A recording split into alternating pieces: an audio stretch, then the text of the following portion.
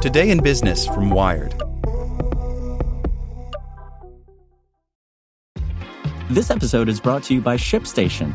You know, some things take a lot of work, like sending little robots to far-off distant planets. And just as that's challenging, so too is running a successful e-commerce business, especially when there's so much to do.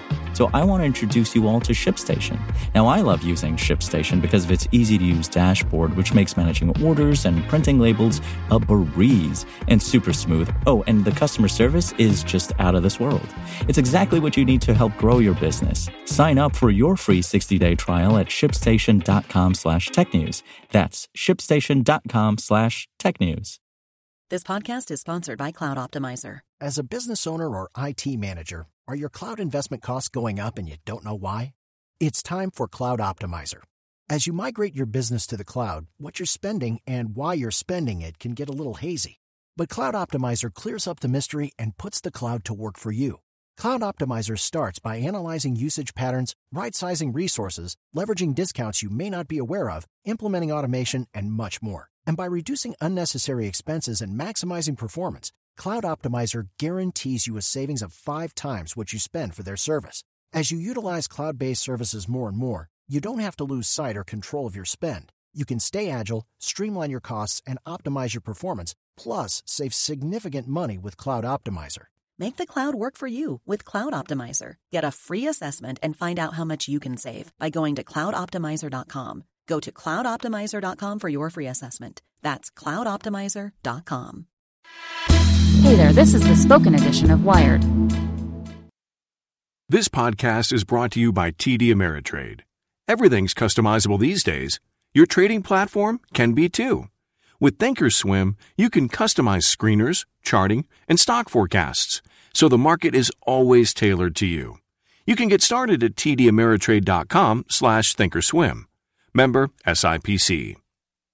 Coinbase wants to pay interest on crypto coins, sort of, by Gregory Barber. This June, as the news bristled with headlines about Facebook's cryptocurrency to be and the price of Bitcoin once again soared, the mood in the San Francisco offices of Coinbase was subdued. In 2017, the cryptocurrency exchange was close to the frenetic epicenter of the Bitcoin boom. Millions of people used its app to dip their toes into cryptocurrency speculation. Then came the crash. By now, according to Coinbase COO Emily Choi, the company has weathered a few similar cycles and drawn an important lesson from the highs and lows. Booms don't last. It's a roller coaster ride here, she says. There's no two ways about it. Sure enough, Bitcoin plummeted that same afternoon, as cryptocurrency prices are wont to do. Coinbase has remained one of the biggest exchanges for buying and selling crypto, making it an $8 billion business at last valuation. Despite increased wariness of overvalued unicorns after recent high-profile flameouts, CEO Brian Armstrong said last month that Coinbase has actually turned a profit 3 years running. But Coinbase's fortunes, built around the fees users pay for trading, remain closely tied to the rollicking price of Bitcoin, and to a lesser extent, the nearly 24 other tokens it supports. Profitable, yes, but precarious.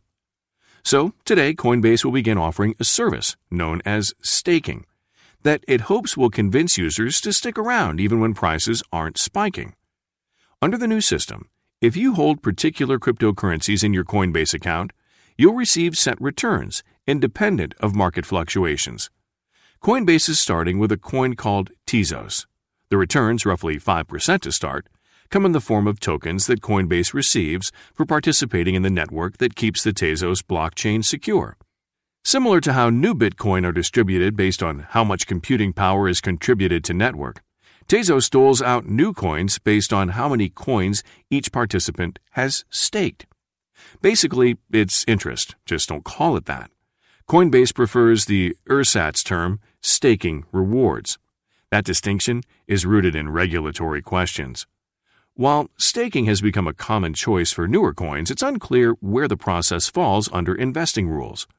Because of those concerns, staking was made available to wealthy investors in March, but held back from ordinary Coinbase users until now.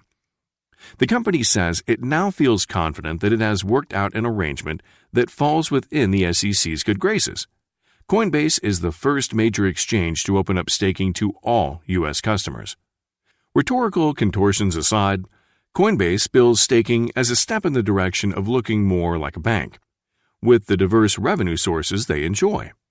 That includes generating fees from serving as a custodian of assets and facilitating lending and consumer payments. We're just doing it in our own crypto way, Choi says. Beyond the risks of depending on Bitcoin prices for revenue, the company faces growing competition.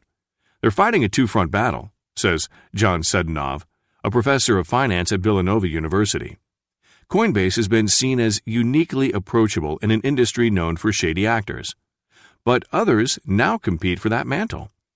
Rival exchanges like Binance have grown in the U.S., and there are now a raft of startups that specialize in safe offline storage for your crypto coins.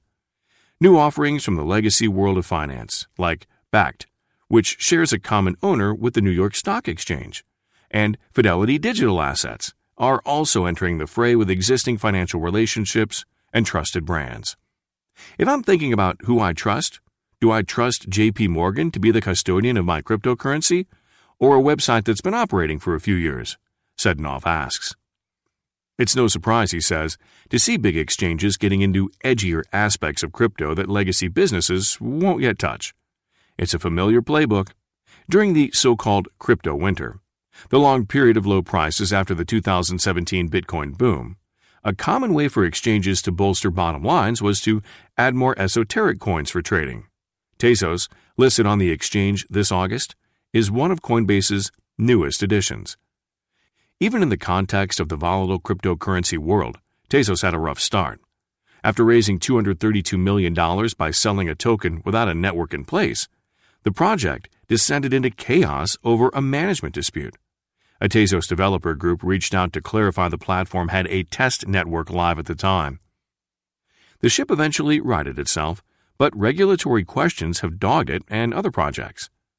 The SEC has made clear that people should assume tokens used to raise money are securities, says Joshua Clayman, an attorney who specializes in blockchain and digital assets at Linklaters.